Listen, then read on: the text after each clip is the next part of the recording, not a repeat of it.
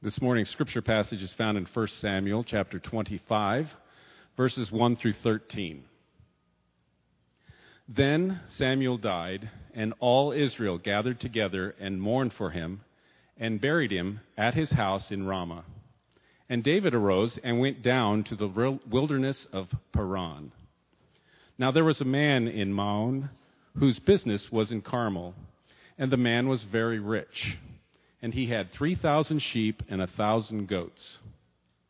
And it came about while he was shearing his sheep in Carmel. Now the man's name was Nabal, and his wife's name was Abigail. And the woman was intelligent and beautiful in appearance, but the man was harsh and evil in his dealings, and he was a Calebite. That David heard in the wilderness that Nabal was shearing his sheep. So David sent 10 young men. And David said to the young men, "Go up to Carmel, visit Nabal, and greet him in my name.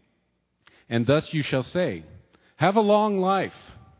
Peace be to you, and peace be to your house, and peace be to all that you have. Now I have heard that you have shearers. Now your shepherds have been with us, and we have not insulted them, nor have they missed anything all the days they were in Carmel. Ask your young men, and they will tell you. Therefore, let my young men find favor in your eyes, for we have come on a festive day. Please give whatever you find at hand to your servants and to your son David.' When David's young men came, they spoke to Nabal according to these words in David's name. Then they waited. But Nabal answered David's servants and said, 'Who is David? And who is the son of Jesse? There are many servants today who are each breaking away from his master. Shall I then take my bread and my water and my meat that I have slaughtered for my shearers and give it to men whose origins I do not know?' So David's young men retraced their way and went back, and they came and told him according to all these words. David said to his men, 'Each of you gird on your sword.' So each man girded on his sword, and David also girded on his sword, and about 400 men went up behind David, while 200 stayed with the baggage." Thanks, David. Good morning. Marriage is challenging. I know that's a surprise to some of you, right? In every marriage, we find it challenging to blend two sinners' lives together because we all bring our stuff into the marriage. And God is working to blend us together so we can learn to really love Him and love one another in our marriage. But what happens if you're stuck in a really difficult or even terrible marriage? What if you're married to someone who is really not walking with God, who could be termed even evil? And let's broaden it. What if you're in any kind of difficult relationship with someone who is perhaps evil, they're difficult, they treat you poorly? Is it possible, even in those kinds of marriages, those kinds of situations, to still be a godly man or woman and really trust God in the midst of a difficult relationship? Well, in our passage today, Abigail shows us that it is possible, even in the very worst of situations, worst of relationships, to still be a godly person who trusts God and has a powerful influence over others. And Abigail shows us a wonderful, godly way to confront someone else who's caught in sin. And while this passage will be especially applicable to the women amongst us, the principles apply to all of us men, and we need to hear this too. So let's pray together. Lord, we turn to you recognizing that we do not handle difficult people well. We tend to just want to run away or maybe fight back, hurt them. We either respond in anger or fear. Lord, there's all kinds of ways we respond inappropriately to the difficult relationships we face in life. But we thank you for passages like this that are so real, that deal with the reality and give us models like Abigail, a woman who really trusted you. May we learn today by the power of your Spirit, Lord, to respond in godly ways and to be the men and women you've called us to be in the difficult relationships we face. We pray in Jesus' name. Amen. So, the passage that was just read by David begins this way. Samuel died, and all Israel gathered together and mourned for him and buried him in the house of Ramah. And David arose and went down to the wilderness of Paran. In this section, we learn about two angry men. Two angry men. David and Nabal. And it begins with this death of Samuel. Now remember, Samuel was the great prophet of Israel. He's the one who anointed David as king. He's the one David depended on as the one who would sharpen him and keep him focused on the Lord. And now he's gone. And it appears as we go on in this passage that David is feeling that loss. I think he looked to Samuel for leadership in his life. And now he kind of loses his way a little bit. Maybe you've experienced that when someone you've kind of looked to for leadership, they're somehow taken out of the way. And you kind of lose your way as you're trying to figure out, okay, who am I now? What am I to be? And then we get introduced in the next few verses to this couple, Nabal and Abigail. It begins in verse 2. There was a man in Maon whose business was in Carmel, and the man was very rich. The first thing we learn about this man is that he's rich. He's got a lot of money, but in a moment we'll discover how he got that money. As we see his real character, down in verse 3 it says, the man's name was Nabal, and his wife's name was Abigail. Nabal. Interesting that his name was Nabal. Nabal means fool. Now you have to wonder about parents who name their kid Fool. Was it just a mocking thing? Some commentators said, well, they couldn't have done that. They couldn't have named him Fool. It had to be, something where maybe that just became what he was called by everybody else because that was his character. Perhaps. We don't know. But he probably was raised in a difficult home and he reflected it in his life.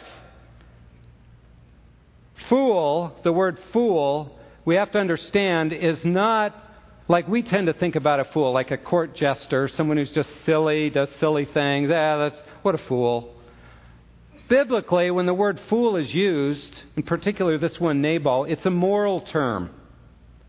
A fool in the Bible is always one who lives as though God isn't there. The same word is used several places in the Scripture, like Psalm 14, Verse 1, the fool says in his heart, there is no God.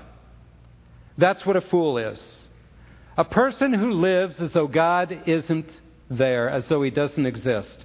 They may verbally say, I believe in God, but they live as though God doesn't even exist. The fool says in his heart, there is no God. Eugene Peterson says, the fool is the Bible's most contemptuous term.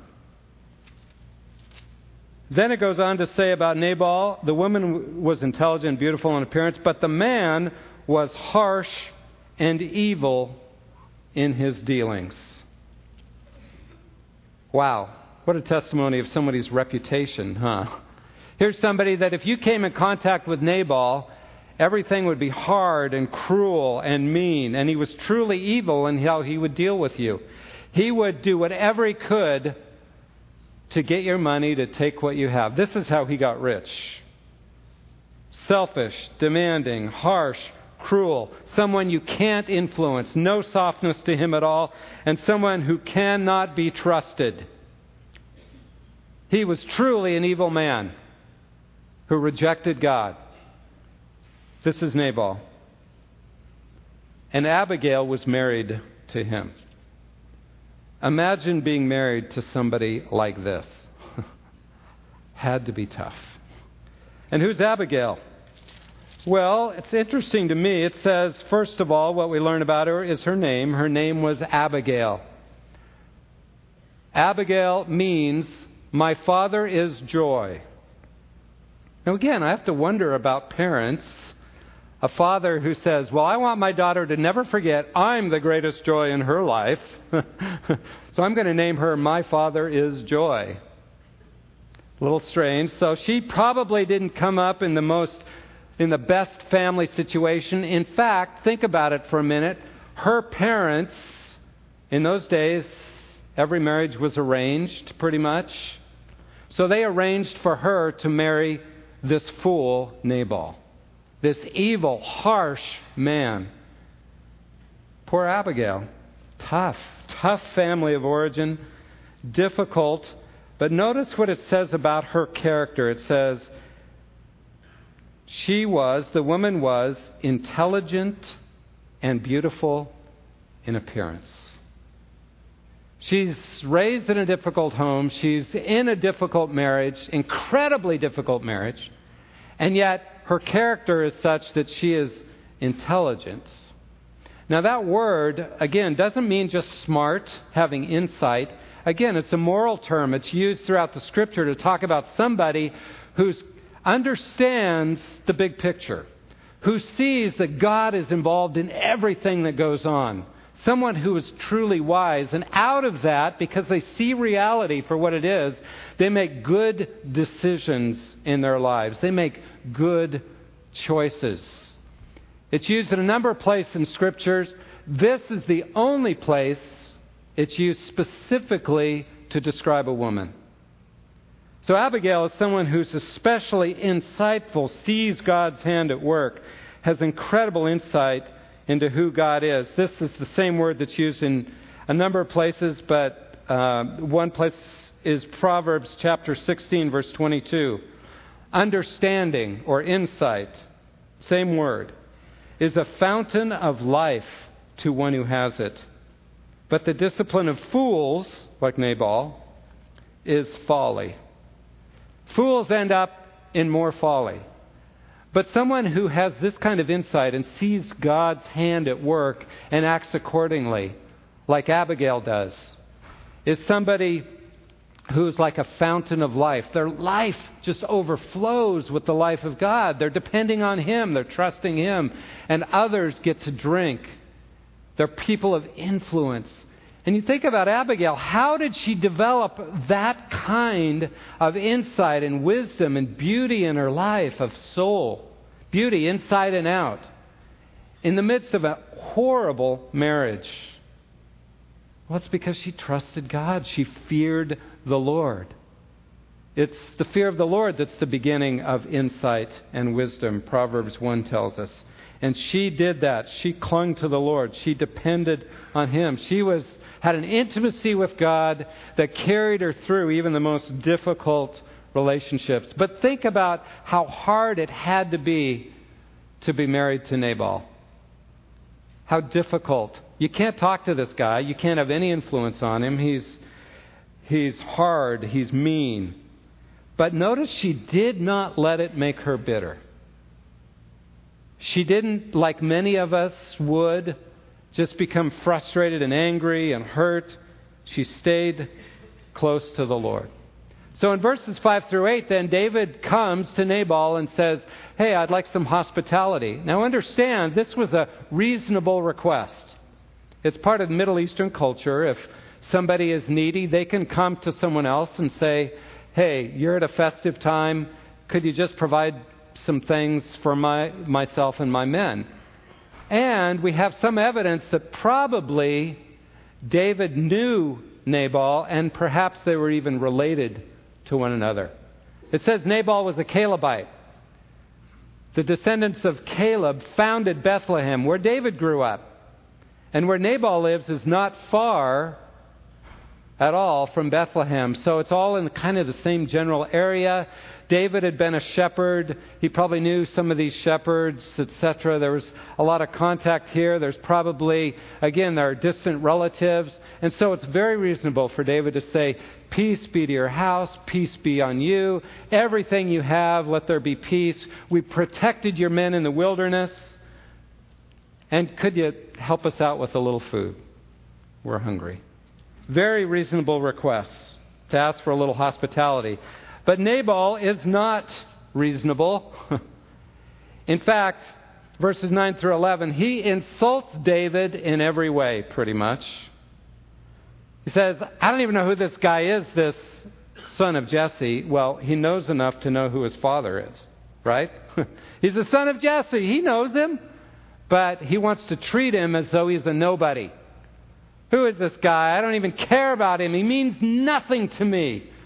There's a lot of servants breaking away from their masters. He basically says he's like a rebellious slave, a runaway slave. That's all David is. I am not going to waste anything I have, even my water, on this guy. Now, this is a grave insult. And what's David's response? He's had it. He says, you know what?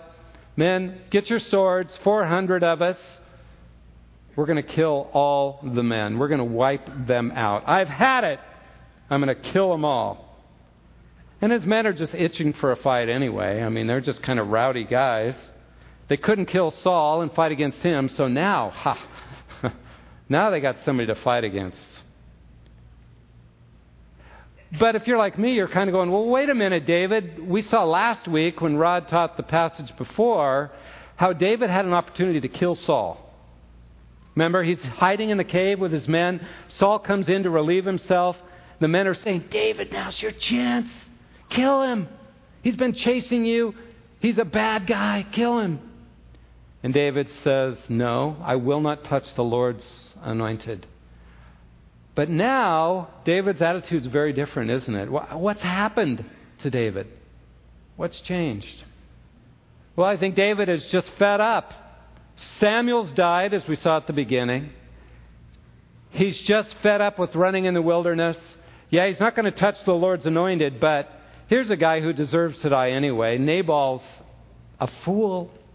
He rejects God. And I think David is just frustrated, and now he wants to take all his frustration out on this one man, Nabal, and on his entire household. One of the things we love about David is he's a man of passion. That's why we have such incredible psalms that he wrote. They're passionate. They appeal to the heart. They're wonderful. But when we let our passion take control and we don't submit it to the Lord, that's when we get into trouble. And that's what's happening to David. And essentially, he's becoming a Nabal or a Saul, living as though God doesn't exist. And he's saying, I'm going to take things into my own hands. I'm mad at Nabal. I'm going to wipe out his entire household. That's it. I'm done. And all he can see, he's leaving God totally out of it, right? All he can see is, I'm angry and I'm going to let my anger take control. You know how good it feels sometimes to just give in to sinful passions? There's part of us that just wants to do that, and sometimes we do, don't we? But it's deadly. And it's deadly in David's life. He's walked away from God at this moment. He's shutting out God and truth and all that God has done, and all he can see is Nabal. And this is just a warning to all of us, a reminder to all of us. The flesh is always with us. It doesn't matter how well we know God or how much he's used us in ministry or anything else. We need him every second, and we need to keep submitting our passions, our anger, our hurts, our rejections to him. Keep giving it to him, because otherwise we can end up doing terrible things. We're capable in our flesh of anything. Perseverance is hard, but we can never trust ourselves. We need to keep clinging to him. So David's taking his frustration out on Saul, or frustration with Saul out on this evil man, Nabal. You think, how can I be capable of such awful things like David is? How can he be capable? Well, Some of you at the women's conference a couple of years ago, Carol Kent came. She talked about her family, and she wrote a book called I Lay My Isaac Down. It's a powerful book about her own son who graduated from the Naval Academy, godly man, walked with God, knew Jesus, trusted Him, had ministry, married a woman who had 2 children already, and in a fit of rage, killed her ex-husband, murdered him. Now he's spending his life, the rest of his life in jail. And she wrestled with, how could a godly man do this? How could my son do this kind of thing? But see, we're all capable of that, folks. We need Jesus every minute. We need to trust Him and walk with Him and rest in Him. So David's on a course. He's going to go shed blood. He's had it. He's mad. But God intervenes in a wonderful way. Verse 14 through 17. One of the young men told Abigail, Nabal's wife, "Behold, David sent messengers from the wilderness to greet our master, and he scorned them." And he goes on to say, hey, they took care of us in the wilderness. They blessed us. They were wonderful to us, David's men. And they came to our master, to Nabal, and he rejected them completely. And he ends this way. Verse 17, "Now therefore know and consider what you should do, for evil is plotted against our master and against all his household. And he is such a worthless man that no one can speak to him." Here's a servant who even knows Nabal's reputation very well. He says, look, no one can talk to this guy. He's a son of Belial, literally, which just means he's an evil man deep inside in his heart. No one can talk to him. He's completely unresponsive. And he's just honest about who his own master is.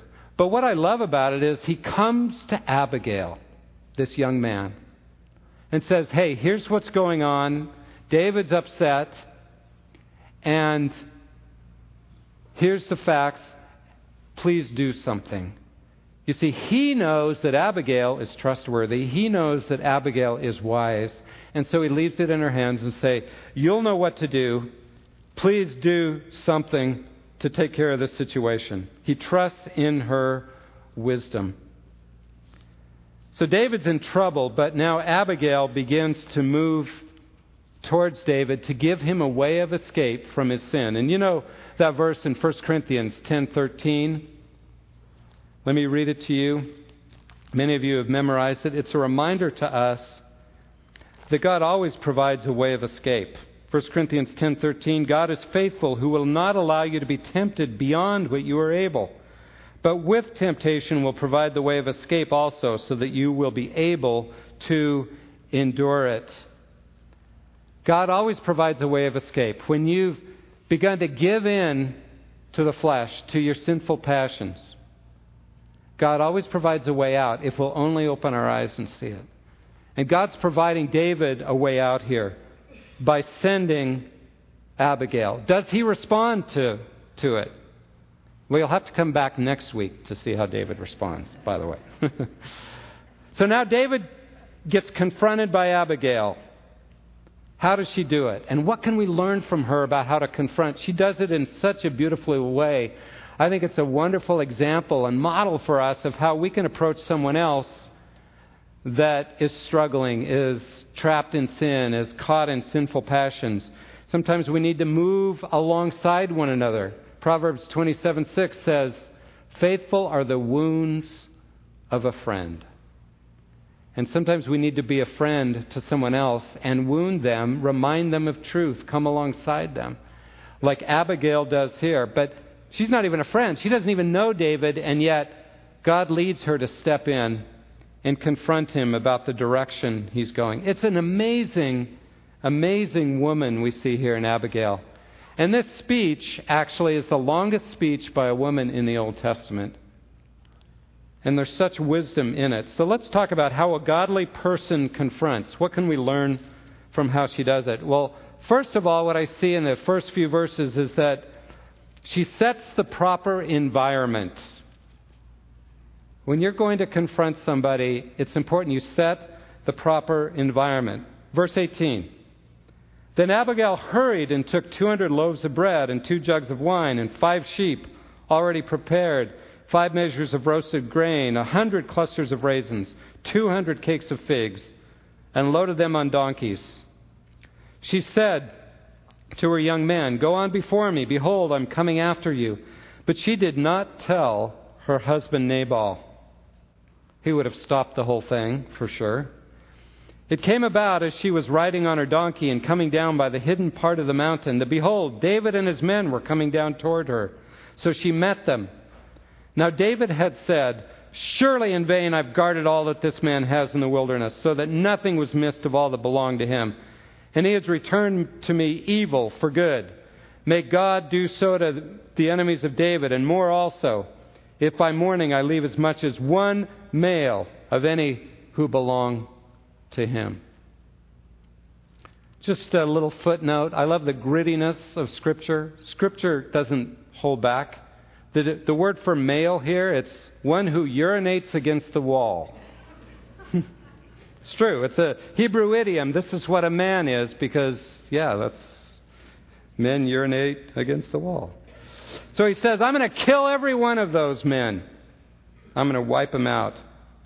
But I love the way Abigail approaches him. First of all, she sends a whole lot of food. Right? Pretty smart. As they say, the way to a man's heart is through his stomach.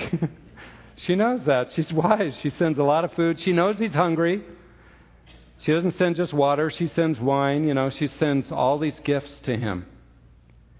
And then it's interesting. It says she came around the secret place and met him. I see that they met probably in a steep canyon. There was no way for David to avoid her. He couldn't get away from her. There's great wisdom in how she sets up the situation to confront him. The environment is really important, folks, in how you approach someone. I think often we think, okay, I need to approach this person about some sin in their life or something I see in their lives, but we do it at the wrong time. We don't set up the situation. We don't make every opportunity for them to really hear us. So, man and his wife both come home from work. They're tired, and one's been stewing about something all day, and they kind of blast the other person just as they walk in the door. That's not good. It doesn't set it up for the person to really hear you. You have to create a nice situation, take the person out to dinner, or do something where you've got time to sit down together and work this through together, to talk it through. She's very wise, Abigail, in how she sets up the proper environment. And then secondly, I love her attitude, because her attitude is one of complete humility. Verse 23. When Abigail saw David, she hurried and dismounted from her donkey and fell on her face before David and bowed herself to the ground. She fell at his feet and said, "On me alone, my lord, be the blame. And please let your maidservant speak to you and listen to the words of your maidservant." She goes on and on. It's really interesting. It says 3 times that she fell before him. She bowed before him. She humbled herself before him in a very real, practical, physical way. And then in her speech, 14 times she calls him my Lord. 6 times she calls herself your maidservant. You see, she's doing everything she can to put herself in a position of essentially being beneath him, underneath him, coming underneath to lift him up. I think too often when we try to confront somebody, what our attitude is, you did me wrong, you blew it, you're a sinner, and I'm your judge. I'm sitting on my throne above you. And we think people are going to listen to that? No. We can always come with an attitude of, hey, look, I'm a sinner too. I've got fault. I'm not putting myself above you. I'm just like you. But here's something I think the Lord would have you consider. if we come with a humility that's not judgmental and not pointing fingers and not placing us above them, it's much more likely that they are going to hear what we have to say. And notice her very first line, "On me be the blame." Now, is it her fault what Nabal did? Not really, but she takes the blame. She's willing to take the blame for this man, her husband, who does not deserve it. It's a beautiful picture, isn't it? Who else took the blame for us when we didn't deserve it? Jesus did. And she's representing Jesus here to David and in front of her own husband, or for her own husband, taking the blame for a man who doesn't deserve it. And then third, what she does, what I see in how she confronts, is she is completely honest about reality. She admits reality. Verse 25. "Please do not let my Lord pay attention to this worthless man, Nabal, this son of Belial. For as his name is, so is he. Nabal is his name, and folly is with him. But I, your maidservant, did not see the young man of my Lord, whom you sent." Now, that sounds pretty disrespectful, doesn't it, to her husband? It sounds that way, but think about what she's doing. She's coming to David to plead for her own husband's life. She's not disrespecting Nabal. In fact, she's saving his life. But what I appreciate about what she's saying to David is she doesn't pretend like things are better than they are in her marriage. She doesn't feel like, well, if I'm going to be a godly woman, I've got to just ignore what my husband is and ignore what he's really like and just pretend like things are okay. Because that's what loving him is. No, he doesn't. She doesn't do that. She says, no, this is the reality of what I have to deal with, but you know what? I'm pleading for his life. Don't pay attention to him. Don't let him make you do a bad thing, David. It's really a very respectful thing, I think she does here, in admitting reality. You see, if we, in our relationships, in our difficult relationships, try to pretend or ignore or deny the reality of the situation, you can't heal. You can't get better. She doesn't do that.